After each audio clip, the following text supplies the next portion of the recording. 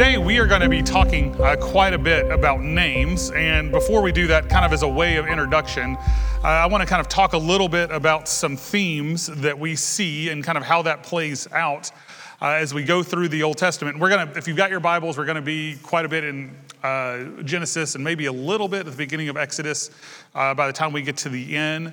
But I want to talk a little bit about themes. And one of the things we see in the Old Testament in particular, and there's quite a few in the New Testament as well, but for the purpose of this morning, Old Testament themes that we see are very important things for us to kind of pay attention to how these themes play out. There's the theme of water that we've talked about before, from the beginning with the waters moving across the earth to the Red Sea, and as water has played out as a theme, we see the theme quite a bit of shepherd, that we understand that when Moses goes, has the experience at the burning bush, in that moment, Moses is serving as a shepherd, and God calls him to do what to the people? To shepherd them. When Israel demands a king, God does not want to give them a king, but finally he does relent and gives them Saul. But as you know the story, Saul never ends up to be the king that God wanted to be. So who does God bring in as the king of Israel? David. And what was David's job before he was king? He was a shepherd. And so we see these themes, and then we can take that theme all the way into the New Testament when Jesus proclaims, I am the good shepherd. And we see how these themes kind of play out through these stories. One of the words that we use sometimes and that biblical scholars use for these terms is the word motif. And it's not a word, we probably don't use the word motif a whole lot in our language, but a motif is a dominant idea in an artistic or literary composition. And so today I want to talk about a motif. It's a theme, but it's also a little bit richer than that. It is a dominant idea that we see playing throughout these passages. We're going to look at it. We saw it a little bit last week, which I'm going to go back to. You're going to see it an incredible amount this week, and then we're going to look a little bit more as we move into Moses' story next week. But we're going to see how this theme plays out through this, or how this motif plays out. And the motif is naming. That names are important in our Bible, that names tell us these incredible stories. So if you flip back in your Bible to Genesis chapter 16, it's where we were last week, or around where we were last week. We can jump back into this story. And if you remember in chapter 16, I mentioned it last week, Abraham is promised to have a child. He's promised to have this child. Sarai kind of takes it, his wife, Sarah, takes it into her own hands, says, hey, why don't you have a child with my slave girl, Hagar? And so Hagar gets pregnant, and then Sarai realizes, like, wow, I'm a little jealous of this. And so she's upset. And so she sends Hagar off. The reason I bring this story up is one of the things, talking about naming and talking about the importance of names. One of the things, if you go back and read this whole story, which I'm just introducing a topic, so we're not going to do, but if you go back and read this whole story, do you know what you see? You see in this story that Abraham nor his wife Sarah, or at this time called Sarai, neither one of them ever call Hagar by her name. They always call her slave girl. They never use a name. And so Hagar runs away, and she runs away after she is pregnant, and she runs away, and then God speaks to her. Now, the narrator calls her Hagar through this story, but remember, Abraham and Sarai never call her by name. And so we get to verse 8, you'll see it up here on this screen. So he is God. God says to her, Hagar, what does he do? He calls her by her name. Hagar, slave of Sarai, where have you come from and where are you going? She replied, I'm running away from my mistress, Sarai. So she runs away, and then he has this conversation with her. He tells her to go back. And then she does something absolutely incredible. In this story, if you kind of walk through this story, she then does something absolutely incredible, and that's in verse 13. So she names the Lord. She gives God a name. She names the Lord who spoke to her. You are El-roi, she said. In this place I have seen, and look at this, I have seen what? The one who sees me. In this place, I'm a nameless, worthless slave girl. But I've been given purpose. I've been called by a name, my name. And now I am seeing a God who knows me by name and has seen me. And so this story is this little kind of incredible little story that begins to help us understand that there is a power in names. There is a power in being seen, and not just being seen, but for Hagar to be seen by God. To be a person who is seen and who is known by God. And that is really what all of these stories kind of play out to be. To be known by a name and to be seen by God. Now, names are important, and if we kind of go through the story, I want to go through the story here pretty quickly. We went through the story of Abraham and Sarai and the birth of Isaac last week. We didn't really talk about Isaac's name, but you can see it there in chapter 21. If you kind of start flipping through the story, Isaac is born. Chapter 21, verse 2 says Sarah. Her name has been changed now to Sarah. Sarah became pregnant and bore a son to Abraham in his old age at the appointed time God had told him. Verse 3, Abraham named his son who was born to him, and this name was given by God a few chapters before, but he is named Sarah, the one son Sarah bore to him, Isaac. What does Isaac mean? Y'all know what Isaac means? The one who laughs. So that ties back into our story of last week. So Isaac is given a name. Now, if you know the story of Isaac, Isaac marries Rebekah, and they have twins, Esau and Jacob. We usually call them Jacob and Esau, but Esau was born first. Esau is the hairy one, and he is the firstborn. When Jacob is born, he is grasping the heel. Do y'all remember these stories from Sunday school when you were a kid? He's grabbing the heel of his brother, and so they name him Jacob, which essentially just means heel. He is named Jacob, and then Esau sells his birthright to Jacob, and Jacob deceives his father Isaac in order to get that birthright. Jacob flees from Esau, and then Jacob meets his wife, or his future wife, his father-in-law Laban, falls in love with a girl named Rachel. Y'all remember that story? Falls in love with Rachel, works to earn her, gets tricked, marries her ugly sister Leah. I didn't call her ugly, the Bible did. Her ugly sister Leah, and then finally gets to marry Rachel. So he has two wives, but he is on the run because he knows that his brother Esau is after him. And they have severed this relationship. And so we get into Genesis chapter 32, which is where we're going to spend most of our time. We get into chapter 32, and he decides he wants to meet his brother, wants to reconcile this relationship.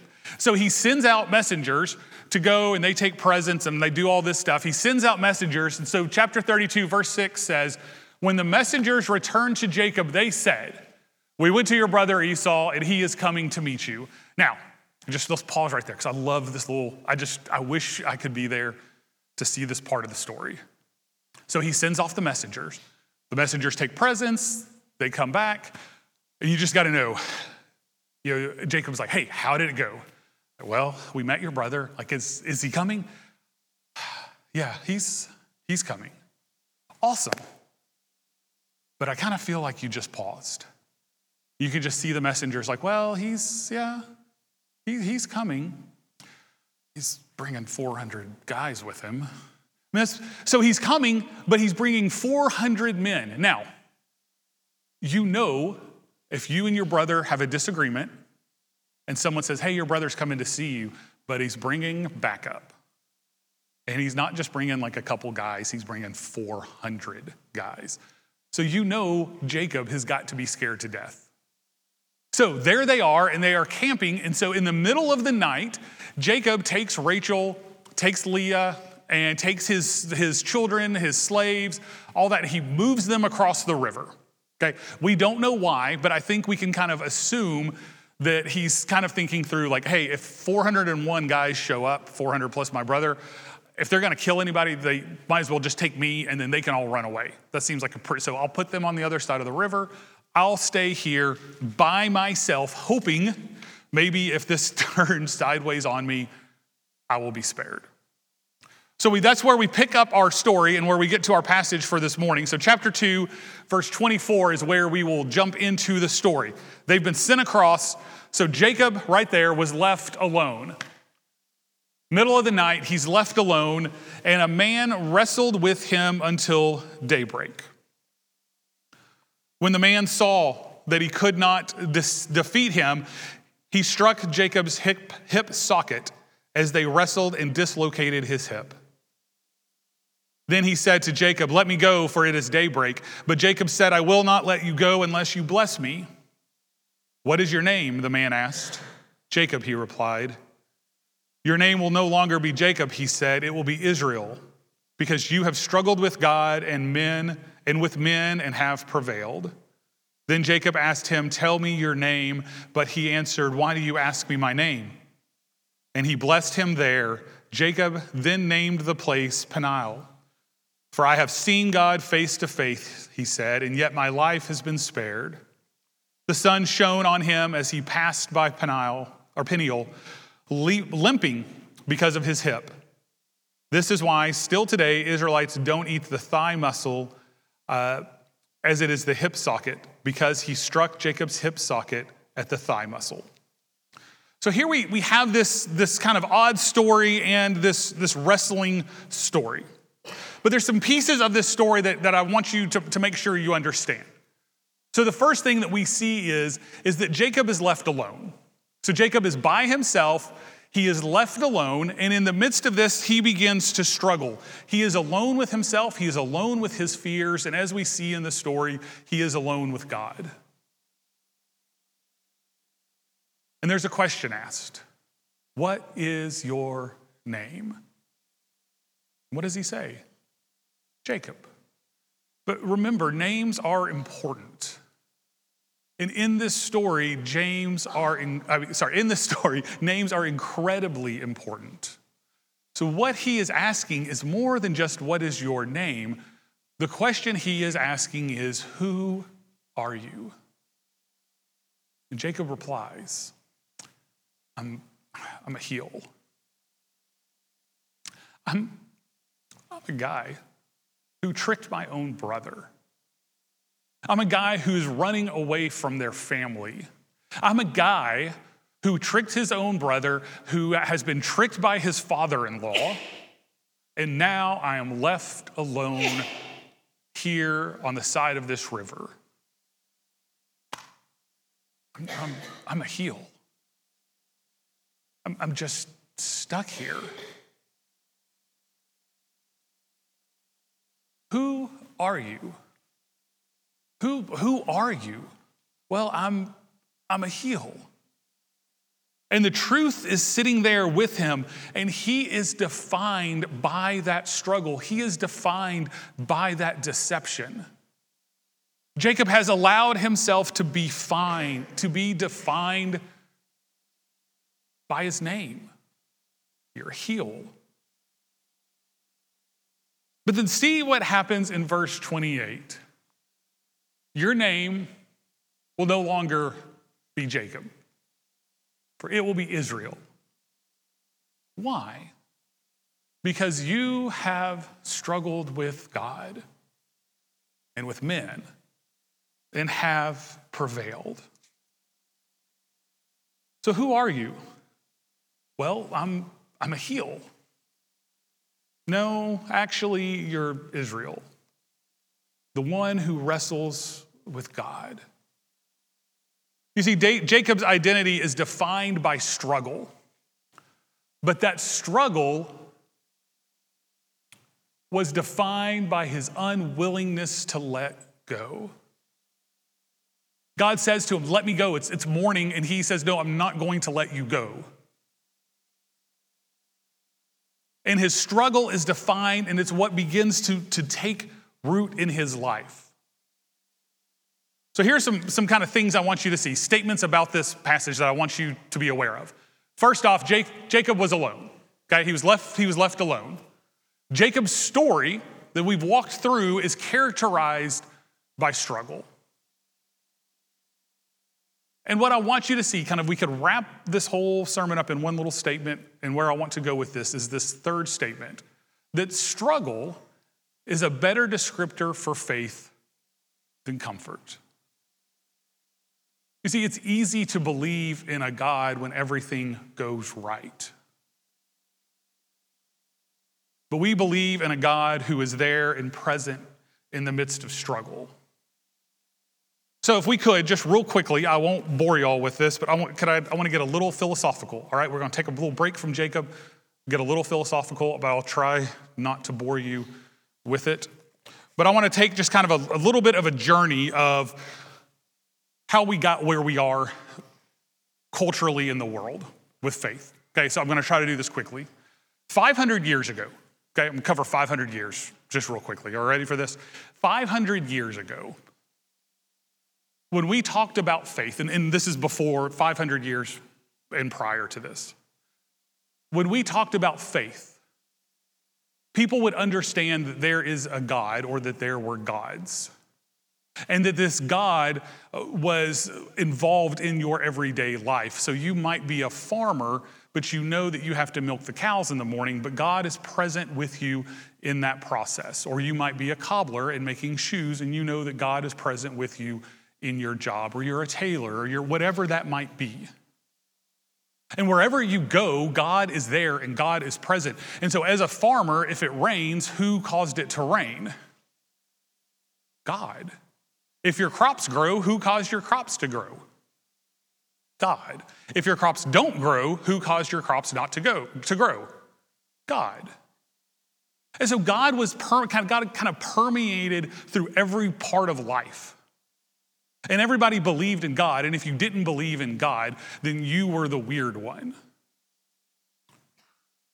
But then things began to shift.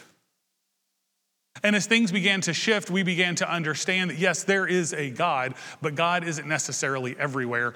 God is kind of restricted into a religious experience.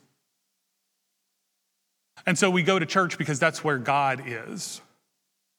And we see this, and I'm going to use Nazarene examples because I'm a Nazarene, and I'm not picking on the Nazarene church because this is every church, it's just our context. But the very first sanctuary in the Church of the Nazarene, Phineas F. Brzez's sanctuary, do you know what he named it? The Glory Barn. Why? Because when they got together, when they came together, God was present with them and God's glory shone around them. That's incredible. But it took coming into a sanctuary for God's presence to be there, for God's glory to be there.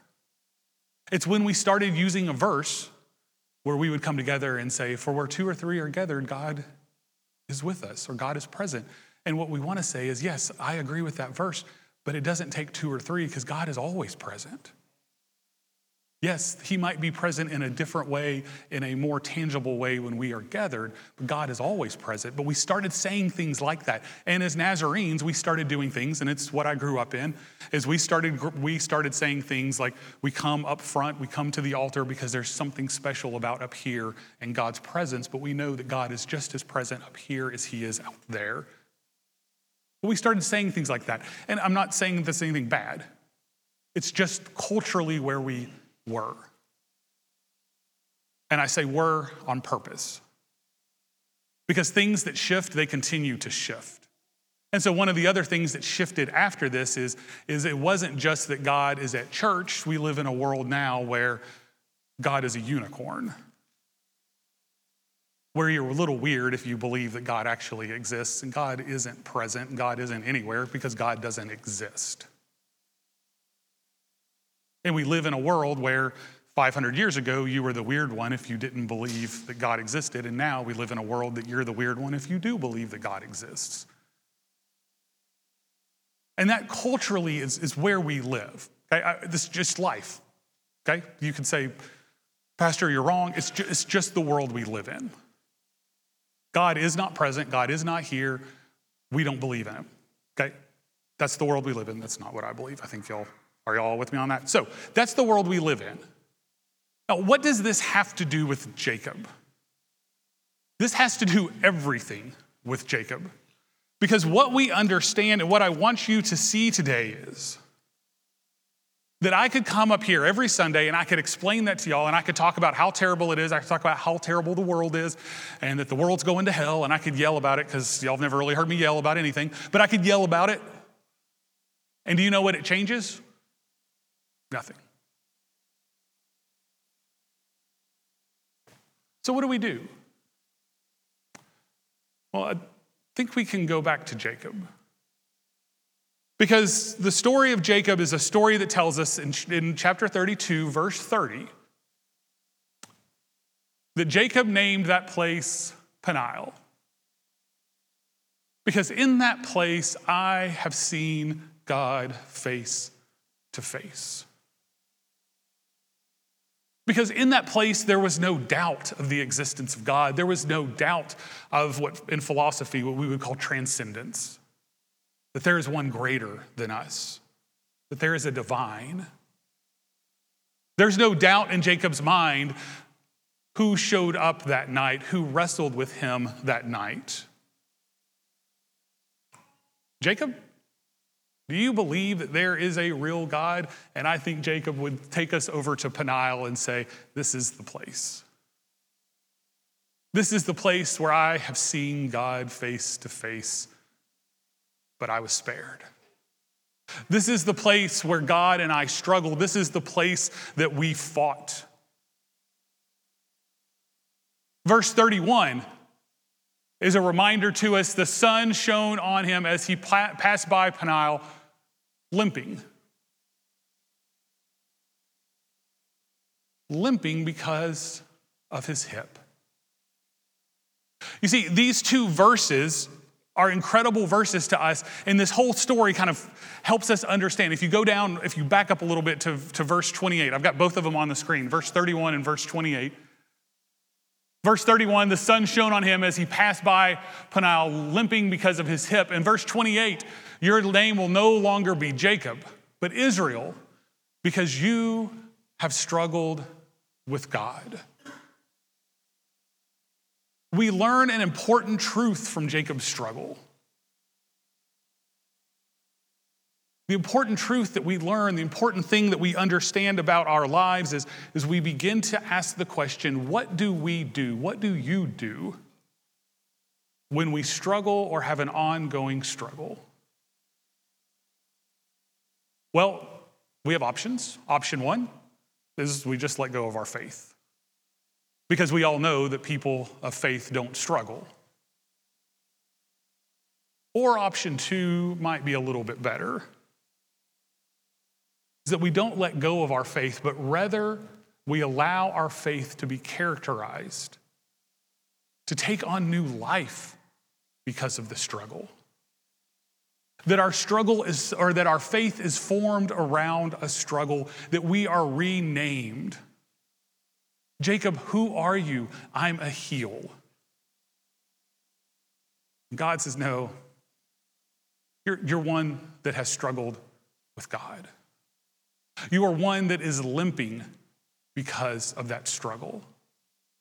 You are one that has a story to tell, and that story that you have to tell is a story that reminds us, that tells us that in the midst of that story, there is a God because I struggle, because I have a limp.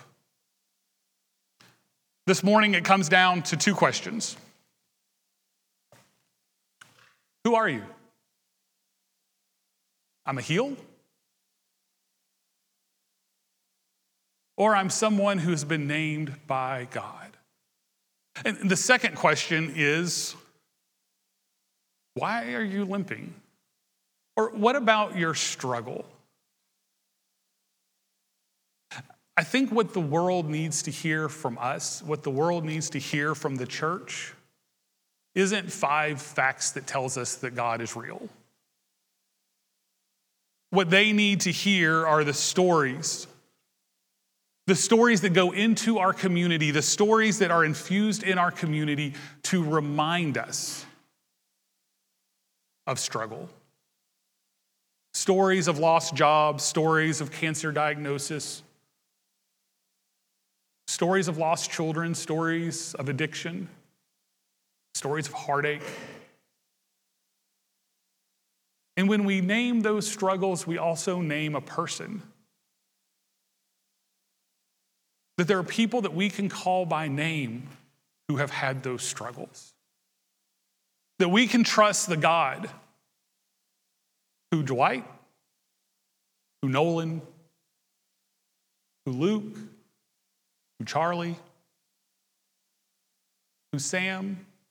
We can trust the God who they struggled with because it's the same God. The same God that said to Jacob, no, it's not your name anymore. You have been marked by your struggle and you are marked by a limp. And it's the same God who redefined Jacob's story, is the same God who calls the Israelites out of Egypt, and the same God who left an empty tomb on Easter. That same God. Next week, we are getting into Moses and getting a kind of have 1 week with the Moses story. But as I've thought about it, I don't want to get ahead of myself.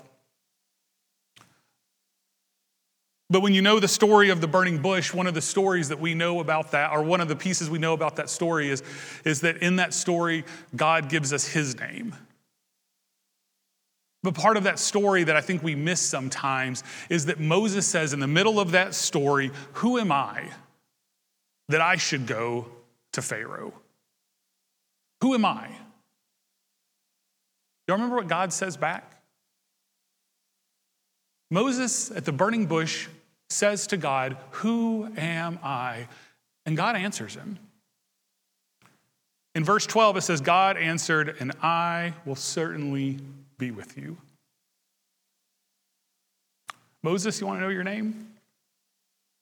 You want to know your name after you have met God, after you have struggled with God, after you have run away from Egypt because you killed somebody? You're out here as a shepherd with your father-in-law. Do you want to know your name now? Your name is the one who I am with. And guess what, Moses? It's enough. It's enough. You aren't defined by your mistakes. You aren't defined by what happened in the past. Now they go with you as a struggle. They characterize our faith, but that's not what defines us. For we are defined by God. What is your name? Who am I? Well, you're the one who God is with. You are the one who God is present. You are the one where God resides.